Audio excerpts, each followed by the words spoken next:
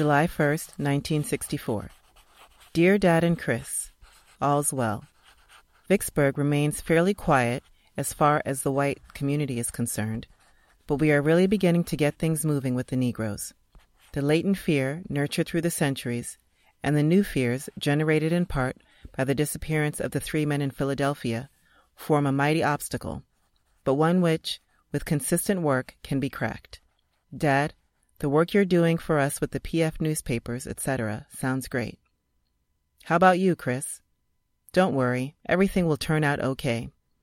I have a sense of accomplishment now that I've never had before. The kids I am working with are worthy of real admiration, and I have no vocabulary to express my respect for the staff and Mississippi who live with this closed society year after year. Love, Shell.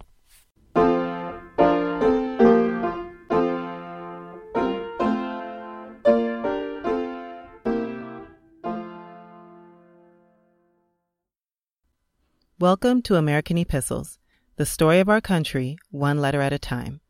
I'm your host, Susan Stevenson.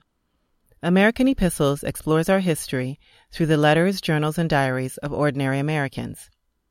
Before I get into the episode, I'd like to thank everyone who's listened and supported me in real life, on Facebook, and with your reviews. I mentioned last time that I needed to reconsider my posting schedule, but it's been so encouraging that you've continued to listen and share the podcast in the time since that post. They've made me feel like this was something worth continuing, and so I thank you. Please note that some of the descriptions in today's episode are disturbing. The N-word is also used throughout the primary sources and is bleeped out. Today, I'm talking about the Mississippi Summer Project, which started in June 1964. The organizers sought to bring national attention to the violent suppression of African Americans' civil rights in the Magnolia State. Later called Freedom Summer, the project had 4 major components. Freedom Schools, where volunteers taught Black Mississippians reading, writing, science, and math, as well as history, including Black history, and their rights as American citizens. There were community centers known as Freedom Houses, where residents could study subjects such as art and dance. Freedom Summer volunteers would help Black Mississippians register to vote, and in the later part of the summer, the activists collected signatures in an effort to seat a delegation at the Democratic National Convention, which would be held in August. The summer of '64 did not mark the beginning of civil rights work in Mississippi.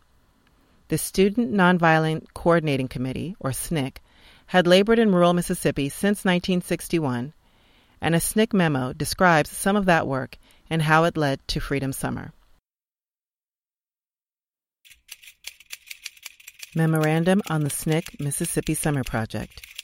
In August of 1961, SNCC launched its first voter registration project in Amity, Pike, and Walthall counties of Mississippi. Many hardships were met and overcome in the difficult time that followed, and eventually SNCC workers were able to spread their activity to the Delta and then the entire state.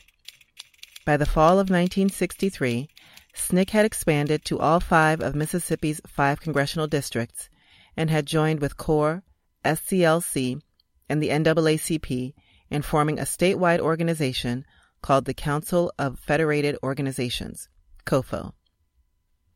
Voting leagues and civic groups from all over the state are now brought together to form the real base of COFO. In the 2.5 years that SNCC has been working in Mississippi, there has been a growing recognition of the need to develop programs to supplement the voter registration work. It was realized that in order to prepare Mississippi for real democracy, not only literacy programs were needed, but also programs of social and political education. In addition, retaliation by county authorities forced SNCC to organize food and clothing drives for near-starving families. Suspension of commodity distribution and the desperate economic state of Mississippi's Negroes have led to expanded food and clothing drives and the establishment of 3 distribution centers.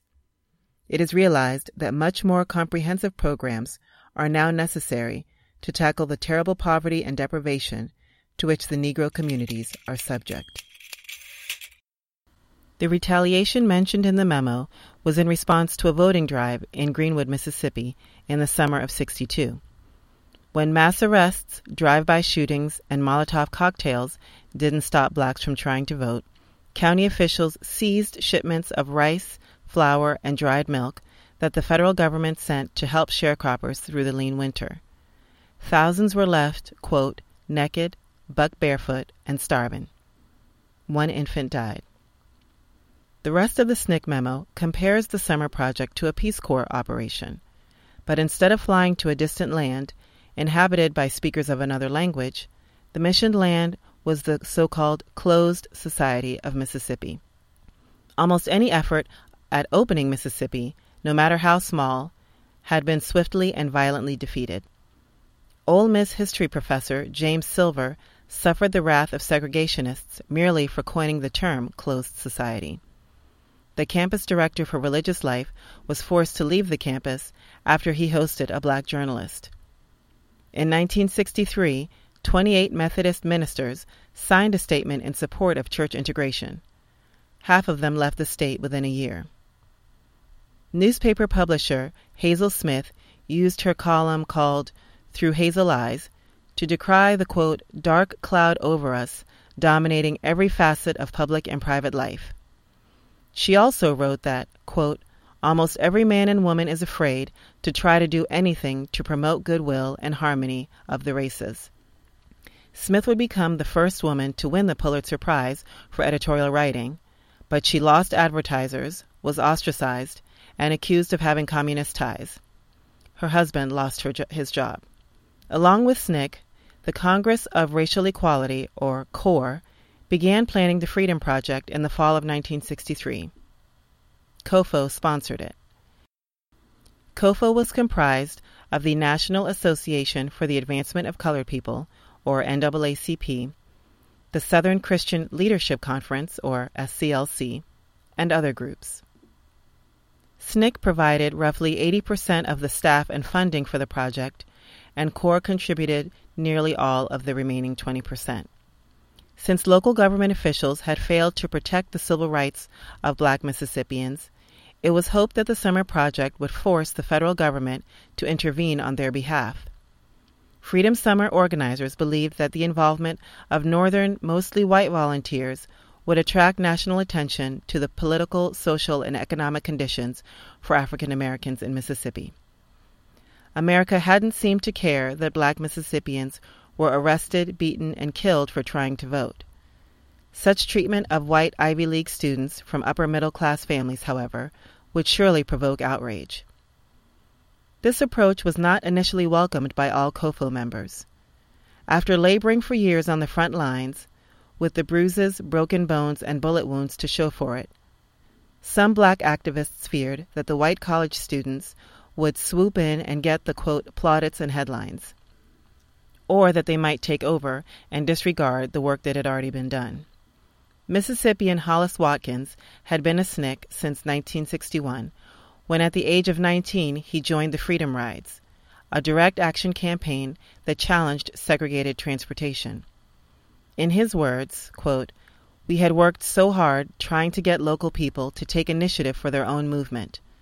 That process was beginning to take place, and I felt that bringing a large number down from the north would snatch the rug right from under the people in the local communities. End quote. Skeptics also included Stokely Carmichael, who considered the idea either, quote, an act of madness or a daring stroke of genius. MacArthur Cotton argued that blacks had little to gain but much to lose if whites came to Mississippi for the summer, caused a disturbance, and then went back home. Cotton had also been a freedom rider and survived being hung by his thumbs in the notorious Parchman Farm prison. The NAACP warned against a white backlash that would give the presidential election to Republican nominee Barry Goldwater. But Fannie Lou Hamer argued, quote, if we're going to break down the barriers of segregation, we can't segregate ourselves, end quote. And Bob Moses, who would become the summer project director, refused to be part of anything, quote, all black. Civil rights needed to be a question, quote, of rational people against irrational people, end quote, and not of skin color. Moses also said, quote, I also thought that the one thing we can do for the country that no one else could do is be above the race issue, end quote. Early in 1964, the scales tipped in favor of inviting Northern volunteers after Lewis Allen was shot dead in his driveway. Allen had witnessed the shooting death of NAACP leader and SNCC supporter Herbert Lee by state legislator Eugene Hurst. Under coercion, Allen initially corroborated Hurst's claim that the shooting had been in self-defense. But Allen later told federal investigators what really happened, that Lee was empty-handed when Hurst shot him in broad daylight. After 2 years of harassment, violence, and his business being boycotted, Lewis Allen suffered the same fate as his friend Herbert Lee. And so, undecided COFO leaders were now on board with the Summer Project. In February, SNCC began circulating an 8-page fundraising brochure and took out a full-page ad in the New York Times. The National Council of Churches held a planning event in New York in March and agreed to bankroll 2 training sessions. Throughout the spring, prospective volunteers were invited to apply, and local black families were asked to host and support these volunteers. In interviews, organizers weeded out applicants who seemed determined to carve their own niches rather than cooperate with the local activists. Glory seekers were not welcome. Those who showed signs of a John Brown complex were also not invited. Those who did make the cut were told, quote, don't come to Mississippi this summer to save the Mississippi Negro. Only come if you understand, really understand, that his freedom and yours are one. Appeals were sent for cash donations, as well as typewriters, mimeograph machines, blackboards, bulletin boards, and office supplies. And they came in from all over the country. Writer James Baldwin sent a personal appeal, comedian Dick Gregory gave benefit performances, and the SNCC Freedom Singers raised $5,000 per week with their traveling show. Bob Moses shared his vision on college campuses, including Stanford University, where he spoke in April. He spoke about Herbert Lee, Lewis Allen, and other victims of Mississippi terror.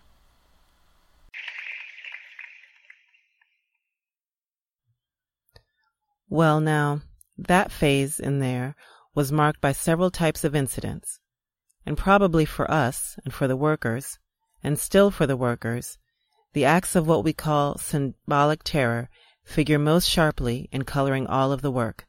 Because for us, Mississippi deals in symbolic acts of terror, of killing.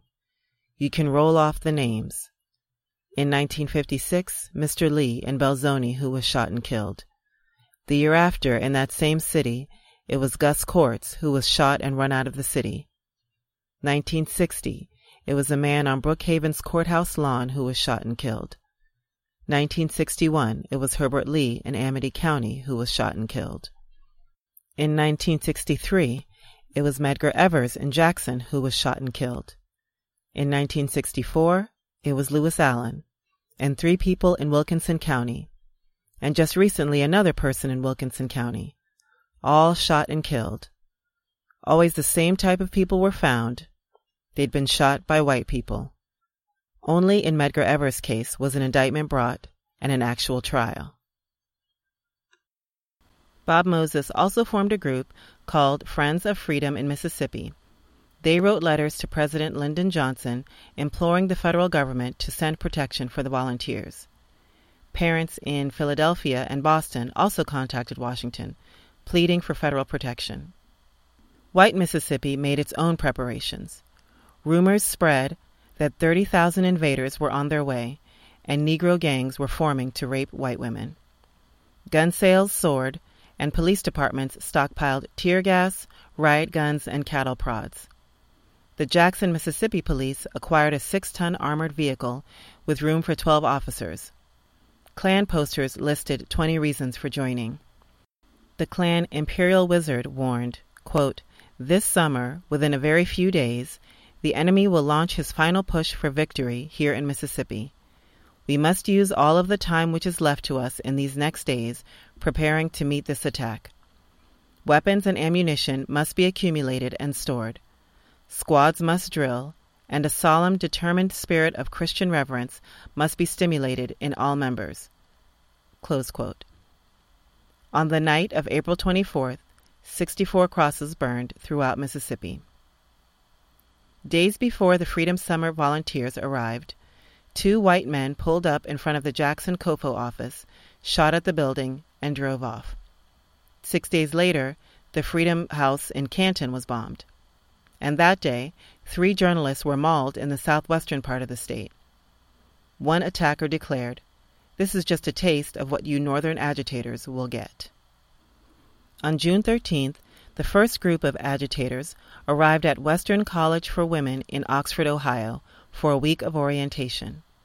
Many were students at Ivy and top universities, including Harvard, Yale, Oberlin, and Berkeley. They were the sons and daughters of lawyers, doctors, and congressmen, and of teachers, ministers, and social workers. Eventually, over 1,000 volunteers would go through the training. In all, 90% of the volunteers were white, 9% black, and 1% Asian. 40% of the volunteers were women. To get in the right frame of mind for Freedom Summer, the brand new activists were advised to read several books, including Black Like Me, The Souls of Black Folk, Killers of the Dream, and Dr. King's memoir of the 1956 Montgomery bus boycott. Among the veterans trying to prepare the volunteers for what lay ahead were Victoria Gray, John Lewis, Marion Barry, Fannie Lou Hamer, Julian Bond, and Stokely Carmichael. Many students were especially impressed with Bob Moses, who was known for his gentle yet earnest way of speaking. Robert Paris Moses grew up in Harlem with his father, who was a janitor, his mother, and 2 brothers. Moses excelled in school, earning him a scholarship to Hamilton College in upstate New York. He participated in Quaker summer camps in Europe, building houses for the poor. Moses visited Japan to explore Zen Buddhism and was an avid student of pacifism and the philosopher Albert Camus, who is credited with saying, quote, "Words are more powerful than munitions." After earning a master's degree in mathematical logic from Harvard, Moses returned to Harlem to support his father. The elder Moses had been so overcome with grief at the death of his wife from cancer that he had a nervous breakdown. For 3 years, Bob taught at the prestigious Horace Mann School in the Bronx.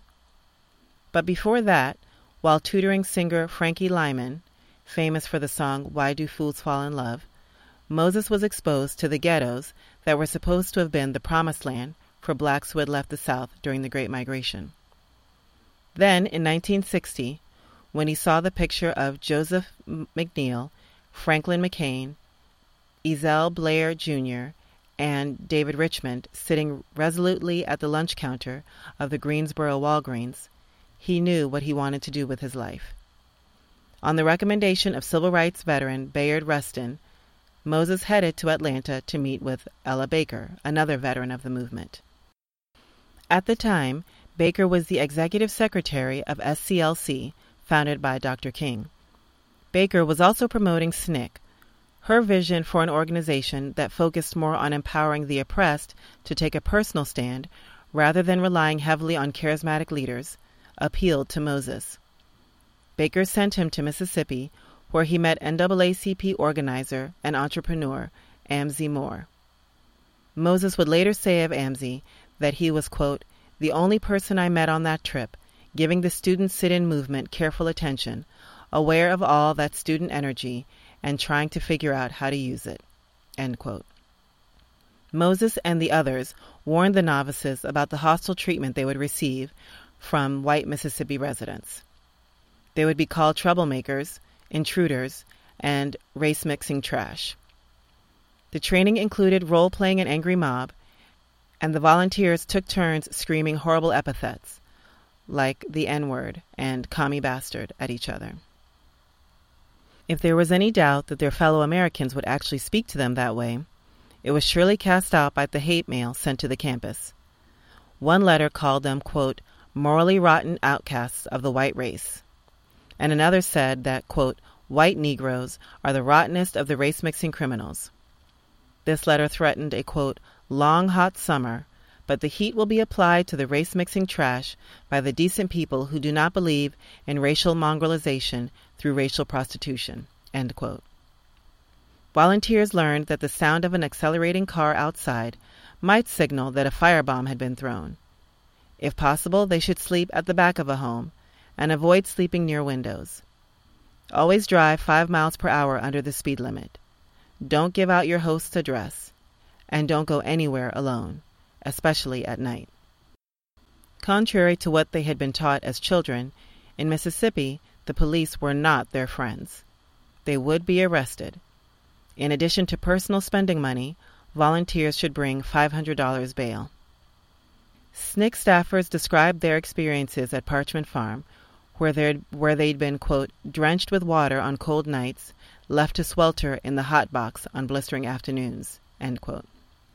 Stokely Carmichael had spent time at Parchman, and by now was beginning to question nonviolence, which the volunteers in training got to witness when he got in a heated debate with Reverend James Lawson, the author of SNCC's mission statement on nonviolence. Carmichael would eventually become one of the leaders of the Black Power movement. Fannie Lou Hamer told volunteers about being arrested for sitting at a whites-only counter. At the jail, guards handed a blackjack, a police weapon similar to a club, to a male inmate with which to beat her. She was forced to lie on the ground as she was beaten from head to toe. That man beat me till he give out, she told them. Volunteers sat in shock, tears in their eyes, hands over their mouths. Don't beat me no more, Hamer cried out in the cell and in the college auditorium. Don't beat me no more. The volunteers would also have to learn how to survive a beating themselves without fighting back, because as one staffer told them, you must understand that nonviolence is essential to our program this summer. Volunteers should fall and curl up because it was easier to survive blows to the legs, thighs, buttocks, and kidney. Blows to the head, neck, and groin were harder to recover from. The SNCCs told them, quote, I may be killed and you may be killed. They, the white folk, the police, the county sheriff, the state police, they're all waiting for you. They are ready and they are armed. They take you to jail, strip you, lay you on the floor, and beat you until you're almost dead. End quote. Volunteer Chris Williams from Amherst, Massachusetts wrote, It just scared the crap out of us. He also wrote, June 15, 1964. I turned down a chance to work in the southwest part of the state, the most dangerous area. I talked to a staff member covering that area for about 15 minutes, and he told me about the 5 Negroes who have been taken into the woods and shot in the last 3 months. I told him that I couldn't go in there because I was just too scared. I felt so bad I was about to forget about going to Mississippi at all. But I still wanted to go. I just didn't feel like giving up my life. June 17th. Dear people at home in the safe North, Mississippi is going to be hell this summer. We are going into the very hard core of segregation and white supremacy.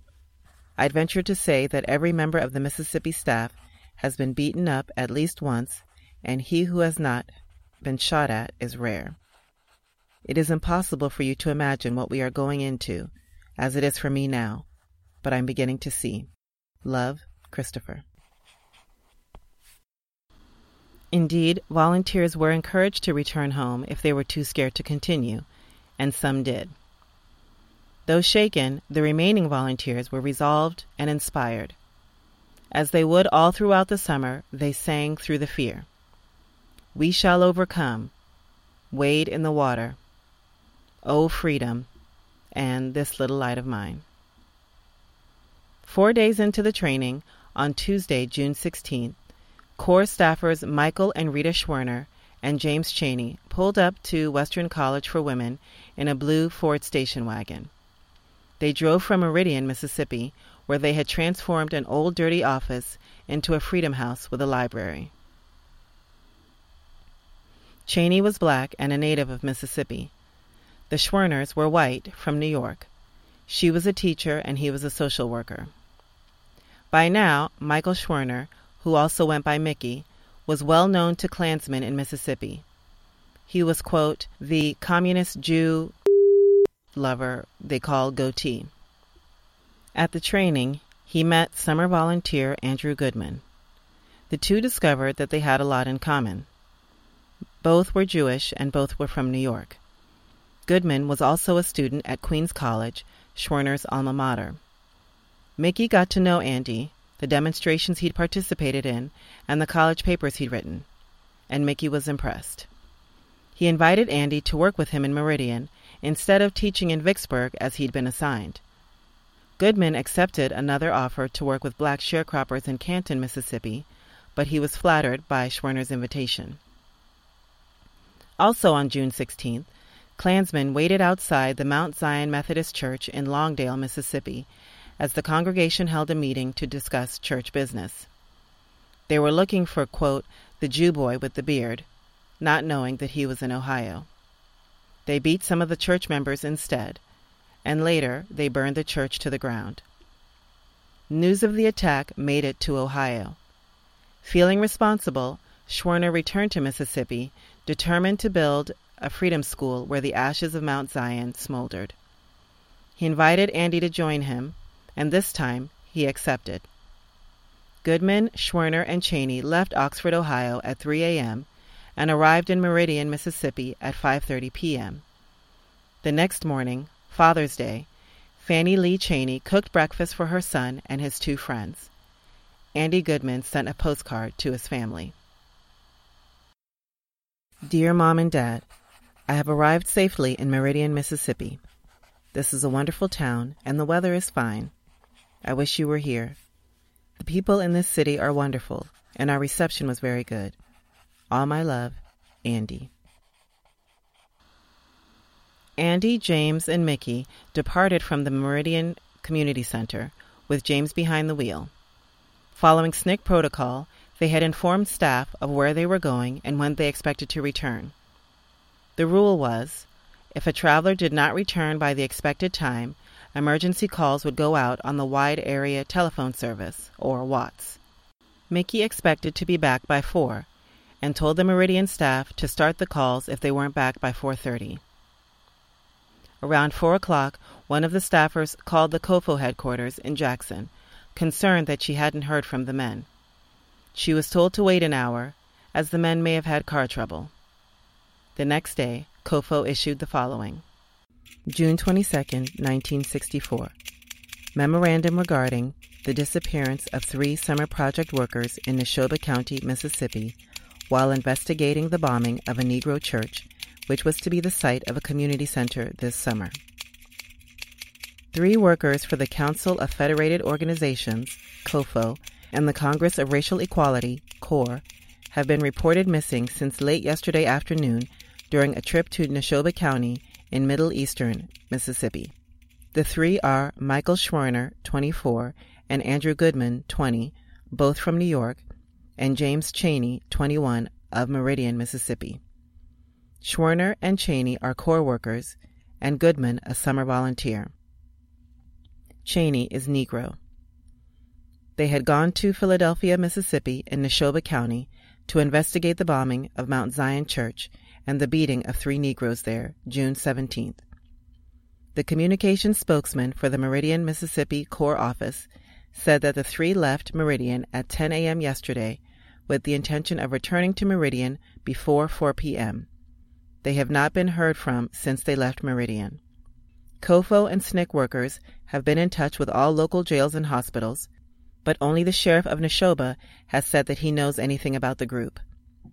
The sheriff said the group was arrested late yesterday afternoon on a charge of speeding in their car, but were released by 10 p.m. He said that he knows nothing of their whereabouts after their release. John Doerr, a top lawyer of the Civil Rights Division of the Justice Department, said today that the Justice Department is investigating. Earlier, a department lawyer in Philadelphia, Mississippi, and an FBI agent in Jackson, the state capital, said that they did not feel they had the authority to become involved in the search for the 3 workers. They said that they were not sure a federal statute had been violated. Fathers of both Goodman and Schwerner have spoken to Nicholas Katzenbach and Doar of the Justice Department to demand investigation of the case. Summer project volunteers at the orientation session at Oxford, Ohio, are telephoning and sending telegrams to their senators and congressmen to demand justice and FBI investigation of their disappearance. Schwerner, project director at Meridian, is a graduate of the New York School of Social Work. Goodman is a junior at Queens College. Senator Jacob Javits, Republican from New York, has notified summer volunteers from New York who called him today that he is apprised of the situation in Mississippi and is in contact with the Justice Department. The first arrivals to the Freedom Summer Orientation, those who met Goodman, Schwerner, and Cheney, would canvass Mississippi citizens and help them register to vote. I'll talk more about their work in the next episode. The second group would teach in the Freedom Schools, and they arrived in Ohio just as news of the missing men spread across the country. Psychiatrist Robert Coles sent 8 volunteers home, citing panic, quote, near psychosis, or character disorders. Terrified parents called the college and begged their children to leave the program. Parental permission was required for volunteers under the age of 21, and some of them gave it only with reluctance. One Manhattan mother told her son, quote, I don't see how I have any right to stop you, end quote.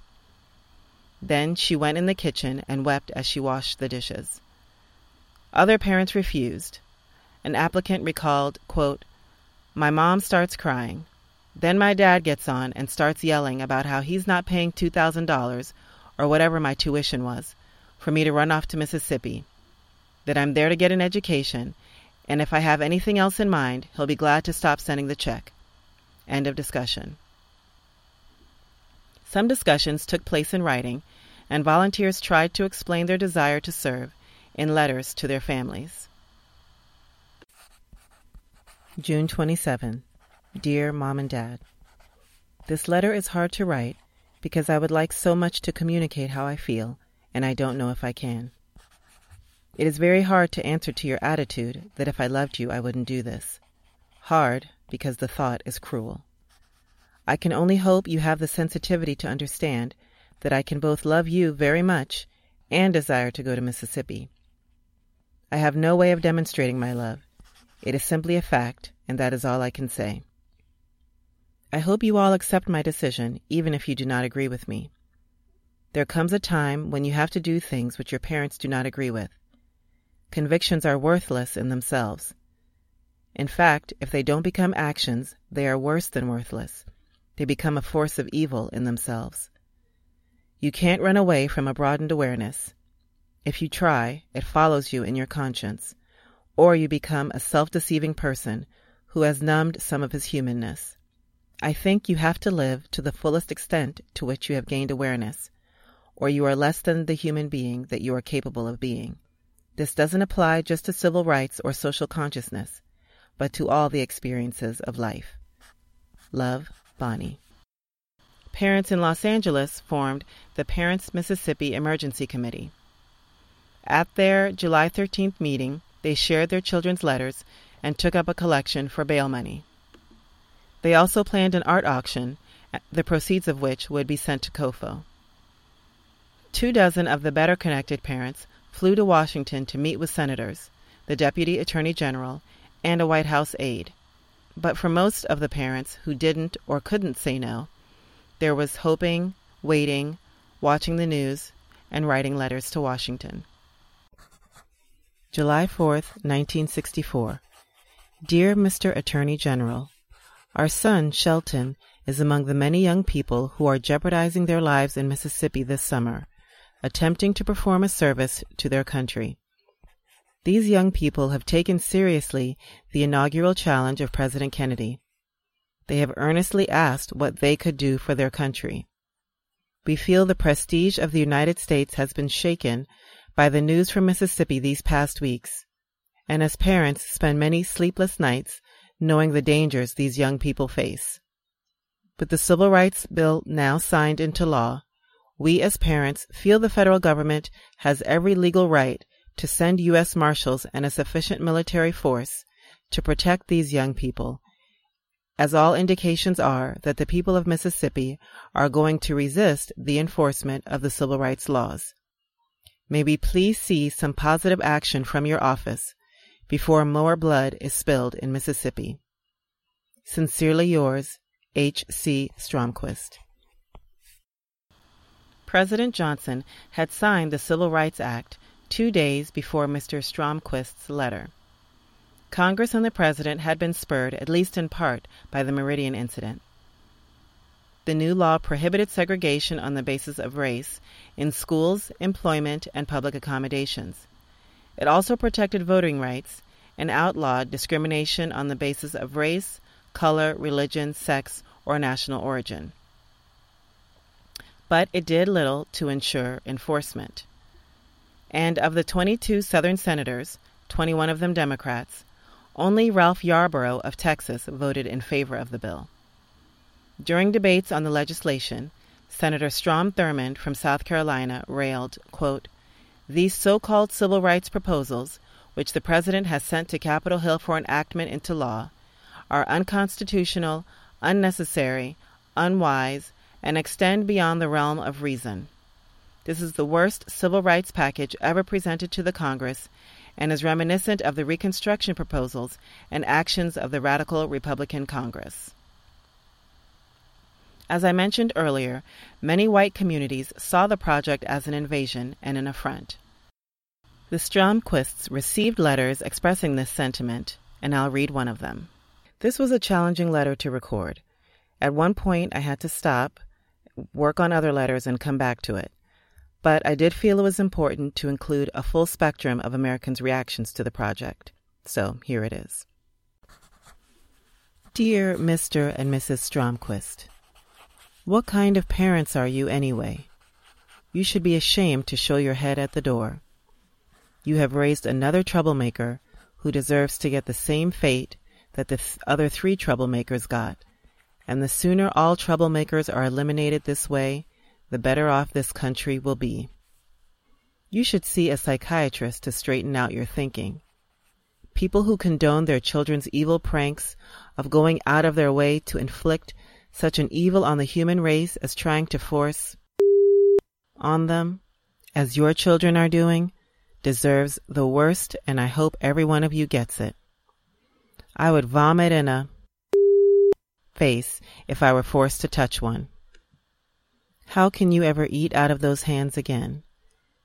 If your evil son doesn't get murdered as he deserves, I hope he brings you a wife and a house full of baboons.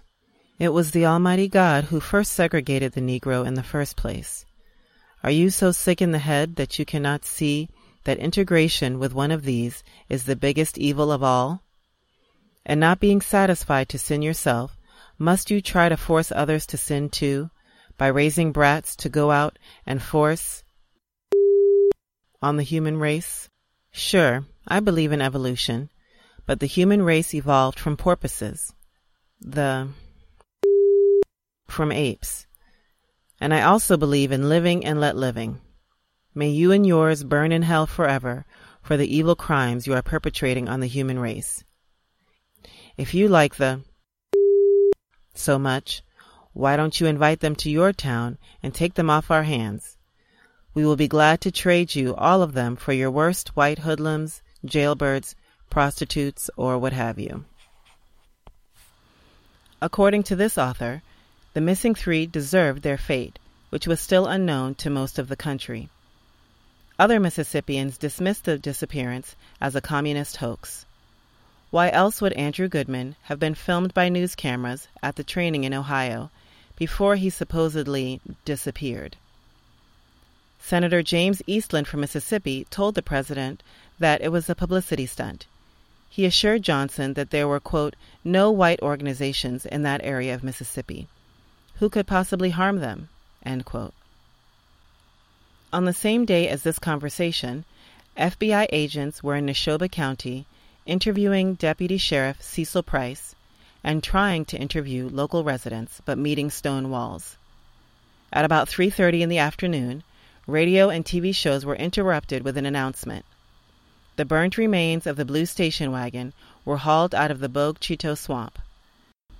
J. Edgar Hoover told the president, quote, "Whether there are any bodies in the car, we won't know until we can get into the car ourselves," end quote. But this news did little to dampen the hoax rumors. Quote, "Kofo must have burned their own car to make the hoax look convincing. They're probably far out of the country laughing," end quote. But Mississippi's response to the news was largely anger and resentment. Quote, "They had no business down here. This wouldn't have happened if they had stayed home where they belong. How long do you think we'd last in Harlem?" End quote. According to the mayor of Greenwood, there was no need for the intervention. Black people in his town were, quote, "very satisfied. We give them everything," he said. "We're building a new swimming pool. We work very close with the Civic League," end quote. To be fair, while more violent in Mississippi, racism was not confined to the Magnolia State or to the South. The Harris Poll on Race was taken the summer of '63, 10 weeks before Dr. King's famous speech from the steps of the Lincoln Memorial. The majority of whites surveyed admitted disliking, distrusting, or maintaining distance from blacks. Quote, "We don't hate, we just don't want them near us. That's why we moved from Chicago," said one woman from San Diego. A Pennsylvania woman said, quote, "I don't like to touch them. It makes me squeamish," end quote. Almost 70% said that African Americans had looser morals, and 90% said they would never let their daughter marry a black man. A Nevada man said, quote, "Negroes are oversexed. They're wild," end quote. In addition, reporters from Look magazine and the Saturday Evening Post, who went to the Freedom Project training in Ohio for a story, focused on the white volunteers, especially the women, ignoring the SNCC workers. The front-page headlines on papers from Washington to Los Angeles proved Bob Moses' expectations right. The country cared more about Andrew Goodman and Michael Schwerner than the black people who died in Mississippi on a regular basis. As Iowa volunteer Mike Kenny wrote to his parents, "Yesterday, while the Mississippi River was being dragged looking for the 3 missing civil rights workers, 2 bodies of Negroes were found, one cut in half and one without a head. Mississippi is the only state where you can drag a river any time and find bodies you were not expecting. Negroes disappear down here every week and are never heard about. Things really are much better for rabbits here. There is a closed season on rabbits when they may not be killed. Negroes are killed all year round, so are rabbits. The difference is that arrests are made for killing rabbits out of season." This is supposed to be America in 1964. By the time teacher Linda Davis arrived in Mississippi on June 28th, there were 450 volunteers across the state. The voting registration canvassers had already written down. She wrote a postcard to her parents while she was in Tennessee, a few miles from the border. Quote, "We're in the Memphis bus station right now, waiting for a bus to Ruleville. When we arrived this morning, the police were here, 5 emergency squad cars," end quote. Once in Ruleville, they were greeted by the sheriff and the German Shepherd in the back of his pickup truck. At the train station in Jackson, one student was kicked over from behind. Despite the warnings and role-playing at the Oxford training, volunteer Fred Wynn did not feel prepared for the, quote, "hate people gave me, that white people gave me on the street, the glares, the words, the finger, the absolute hate that you felt while walking down the street," end quote. Police arrested the volunteers for speeding, reckless driving, and reckless walking. Len Edwards, a University of Chicago student, reported that FBI agents followed him everywhere. His car was later firebombed. But Black Mississippi welcomed the volunteers warmly. Fannie Lou Hamer met the volunteers who had arrived at the Ruleville station and took them to her house for lunch. Mrs. Bernice White from Indianola said, quote, "We were glad to see them, because here no white educated people talk to us. And here were young people from big cities and places, and we found out that they were just like anyone else. They were friendly, and were happy to have them around. We found out that they would eat the same thing that we would eat, because whatever we were eating, if they came in, they ate right along with us." End quote. When Mr. Williams initially met the volunteer who would be staying with his family, he was so overcome with emotion that he could not speak. He later said, quote, "It's a fine Christian thing, a fine thing that you all have come here." Many volunteers wrote home about their excellent hosts. Chula, July 6th. Greetings, Ed, from the Delta. My views on rural America are well known.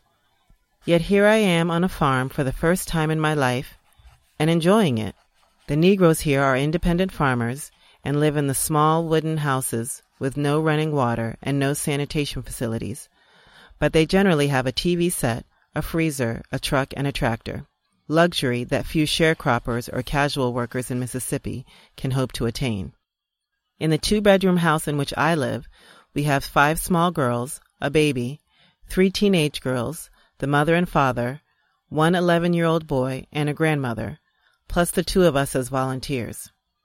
The 5 children sleep in pinwheel fashion on one bed.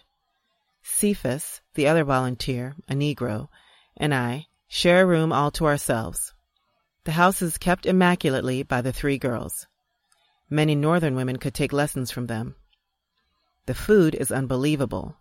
The proverbial farmhand's meal with biscuits, eggs, rice, cornbread, sausage for breakfast, and so much dinner that no 3 people could eat it. Best, Mike. We'll hear from Cephas in the next episode. The volunteers observed the respect with which the black women spoke to each other, addressing each other as Mrs. and Miss. They learned where the Judas lived, about superstitions and folk remedies, and surviving on $3 a day. And they witnessed the power of music and faith in God. Reactions varied. I enjoy going to the Sunday church services. The singing comes from the heart, but unfortunately so do the sermons. They approach the ridiculous, to my New York-bred mind. But the basic themes are good and would be the same you might hear in any Episcopal church. Today is my day to help in the kitchen to make some dough. If I don't learn anything else this summer, I'll have left the South knowing how to make a pie crust. Love, Rusty. Ellen Tideman wrote, "The women from the church every day would bring food for all the teachers. I used to look forward to it so much. They had fried chicken and deviled eggs and potato salad. They would spread it out on the table. It was so touching to be cared for that way. I felt like I belonged. I felt like they liked me and wanted me to be there." Not only were the Northerners impressed by the welcome, Black Mississippi residents were pleasantly surprised by how well the volunteers adjusted to their new environment. They ate their fill of fried chicken, collard greens, and chitlins. They learned how to take evening showers with buckets of cold water and rise in the morning to the sound of roosters. Greenwood author Andisha Ida Mae Holland recalled, quote, "And the outhouse we had to use? I was really surprised because I said, well, I know this white girl ain't going to use the outhouse like everybody else. And the girl would use the outhouse like she was born to it, and that made us all gang around them." The hosts received $4 per volunteer, but the hospitality came at a price. Aware of the threats, Mr. and Mrs. Oscar Giles of Indianola put thick wire screens over the windows of their home and adjoining grocery store so that if someone threw a bomb, it would bounce off the screen. The local news reported that someone had been offered $400 to bomb all the houses where volunteers were staying. One hostess in Canton slept with a hatchet under her pillow. Another man was fired from his job for hosting 2 volunteers. And as heartened and warmed as the volunteers were by the black community's generosity, they were also appalled by the poverty in which many of them lived. Some were enraged. Just down the gravel road and around the corner from their hosts' homes were feeble shacks with raw sewage in the back. There are almost no sidewalks in the Negro neighborhoods. The red dirt clay is hard, and the sun won't quit. The poverty and sorrow of the neighborhoods doesn't leave you. I've been to hundreds of houses I could kick down with my feet and a small hammer. And I've seen the hands of these people, swollen and bruised, hard and calloused from years of work, at practically no pay, and whatever the pay was, it was always half what a white man would get for the same job.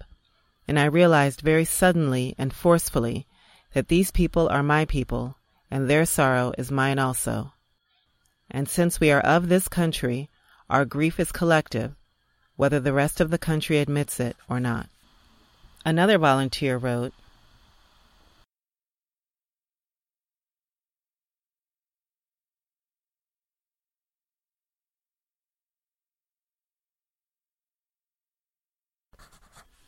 "There are people here without food and clothing. Kids that eat a bit of bread for breakfast, chicken necks for dinner. Kids that don't have clothes to go to school in. Old people and young people chop cotton from sunup till sundown for $3 a day." Schools for Black Mississippians were similarly deprived. In episode 1 of my series on the Great Migration, I talked about the disparities between black and white schools in the South. In the aftermath of the Civil War, thousands of black children were educated in freedmen's schools, funded mostly by their local communities and northern missionaries. Many encouraging gains were made during Reconstruction, which white Mississippians called the Tragic Era. But almost 100 years later, the state was spending 4 times as much on the education of white children as black, in separate but unequal schools. On May 17, 1954, the Supreme Court ruled that segregation of public schools on the basis of race was unconstitutional. But in Mississippi, state legislators declared that Brown v. Board of Education was invalid, unconstitutional, and not of lawful effect, by a vote of 136 to 0.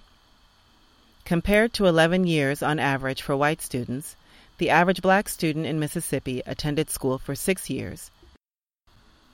Black students could only attend school for a few months at a time because they had to work to help support their families. Fannie Lou Hamer, who left school after 6th grade, told of being 44 years old the first time she learned of her constitutional right to vote. A 12-year-old African-American boy's view of Mississippi education was printed in the August 20 edition of the Springfield Union newspaper in Massachusetts. "We don't have good schools in Canton. We don't have desks or lunches. The books are not good. The pages are out of them. We don't have any lockers to put our things in. We don't have many erasers or crayons. The white and colored people can't worship together. I hope someday we will be free." One of the goals of the Freedom Project was to cultivate leaders among Mississippi residents and to teach them their rights and responsibilities as American citizens. This education included the 3 R's, the Mississippi and U.S. Constitutions, the philosophy of the civil rights movements, and Black history. According to Black Mississippi residents Daisy Harris Wade, quote, "The purpose of the Freedom School was to introduce us to the fact that Booker T. Washington wasn't the only black man that did something. That's all we studied. George Washington Carver and Booker T. Washington." End quote. 2 of Wade's sons attended a freedom school, and she was active in the movement herself and hosted volunteers for the summer. Despite the passage of Mississippi Bill 1969, which outlawed the freedom schools, they opened the first week in July. As she waited, Linda Davis wrote to her family, "We open school tomorrow.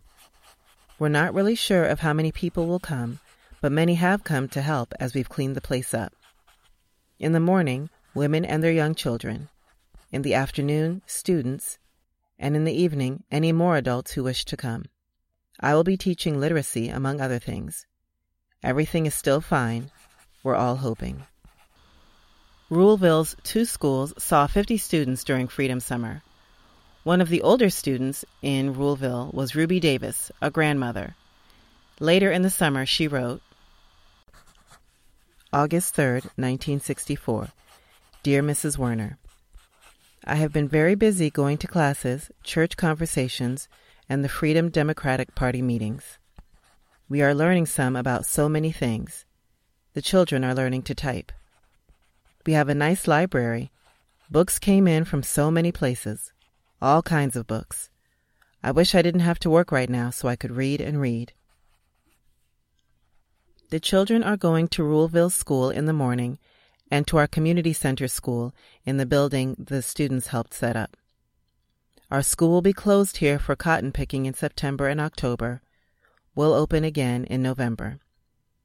The big planters say, in that way, the colored people on their plantations will be able to pick cotton, and the children can pay him what they owe. That is, if it doesn't rain too much. We will begin quilting on your quilt this week also. The children will answer their Scout Girl letters. We received all the nice boxes, and thank you so very much. Sincerely yours, Ruby Davis. Mrs. Davis's husband and other men in the community had lost their jobs when they tried to register to vote. With the help of Mrs. Evelyn Werner, Mrs. Davis and other Ruleville women sold quilts and aprons to support their families. I'll talk more about the Freedom Summer voter registration campaign in the next episode. 50 students also attended the school in Meridian, the town from which Schwerner, Cheney, and Goodman had disappeared. And almost 700 studied in Hattiesburg's 5 schools. By the end of the summer, over 3,000 Mississippians had been educated in over 40 schools. The students, who ranged in age from 8 to adult, also had the opportunity to study science, literature, and art. The schools were a revelation for student and teacher alike. The introduction to the SNCC history text said, quote, "As you read, ask, why haven't I learned about Cherokee Bill, Nat Turner, Peter Salem, Sojourner Truth, and the many others of us in this book? Think about how you should know about many of us in this book who fought against being slaves and fought for freedom in the country and weren't, quote, happy and satisfied. Think about freedom. Freedom is fought for by the people who question and challenge slavery. Ask as you read, am I free? If I am not free, who do I question and challenge? How do I question and challenge?" End quote. Negroes in American History, a freedom primer, contained a section on Toussaint Louverture, leader of the Haitian Revolution. Pennsylvania resident Pamela Allen had the privilege of introducing him to her students. In her notes, she wrote, "I told them that the slaves revolted. French Revolution, government abolished slavery. English decided to invade and take over the island. I watched faces all around me. They knew what was coming. They knew the story of their people well. Negroes, former slaves, could not defeat England. And then I told them that the people of Haiti succeeded in keeping the English out. I watched a smile spread slowly over a girl's face, and I saw girls tense and look at me intently.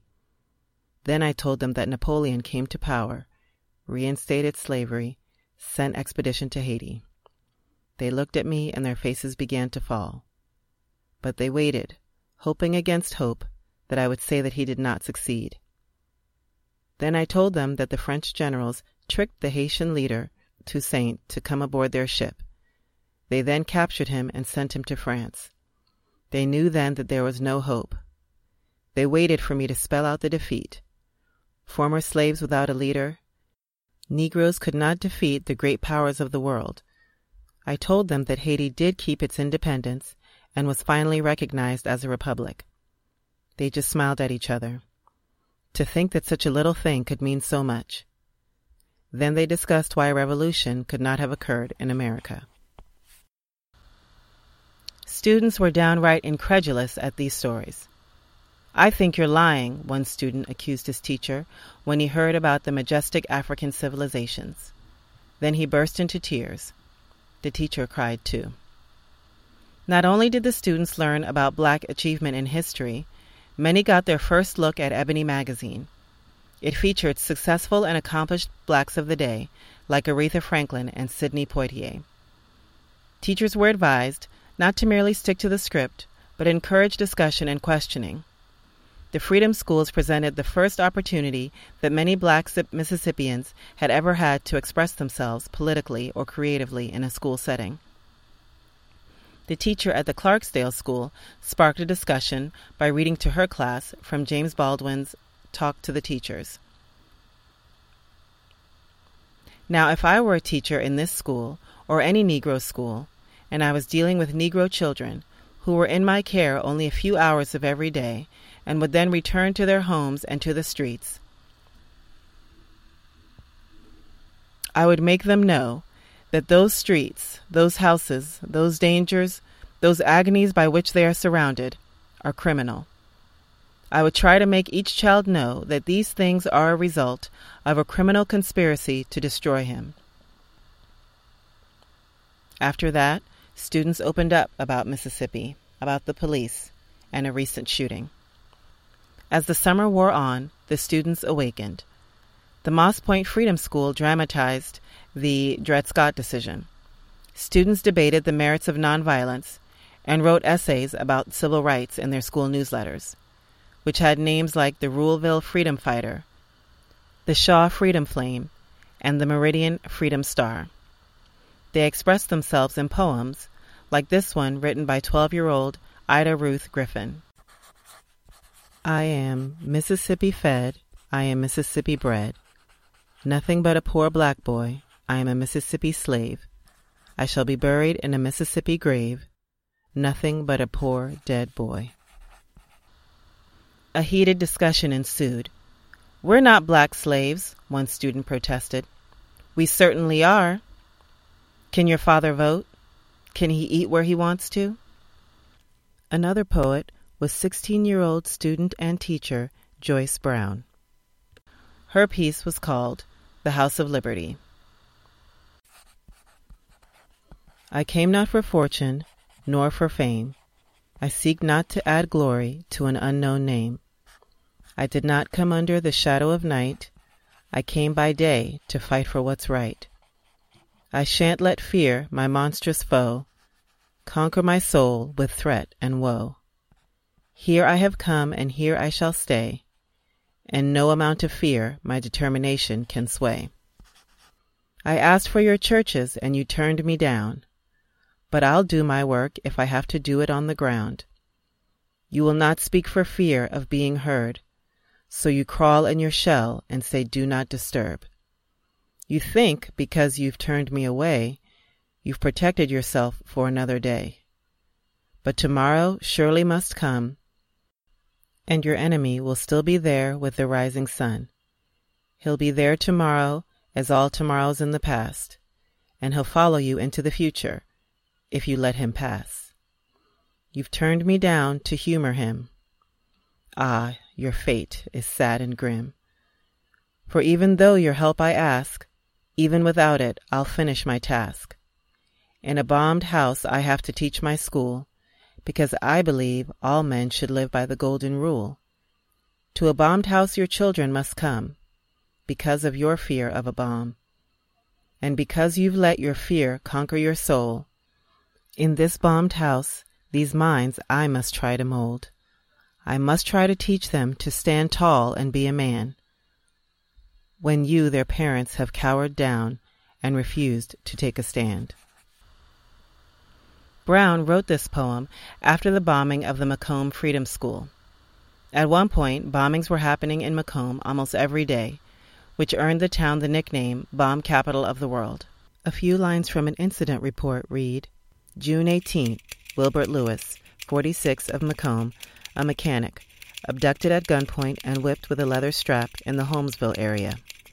June 22nd, Freddie Bates' home, 928 Summit Street, bombed.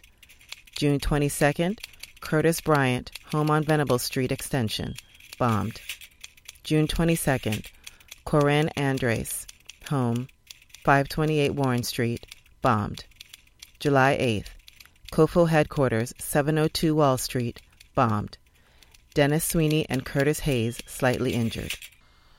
And so on. Under these conditions, the community had been afraid to provide another site for the school, so the students and teachers met on the charred ground where the building once stood.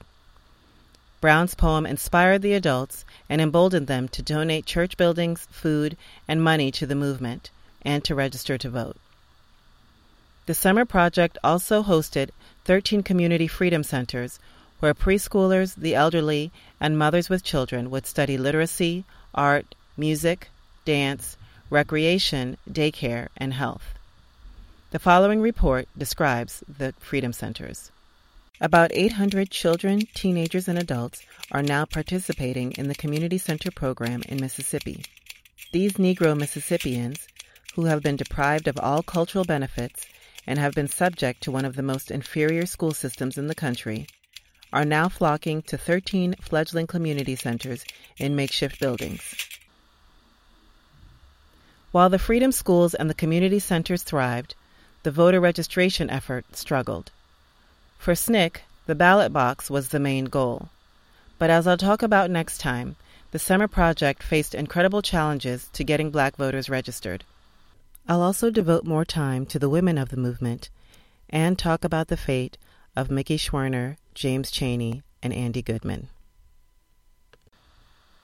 Many of the letters in this episode were read with permission from the Wisconsin Historical Society.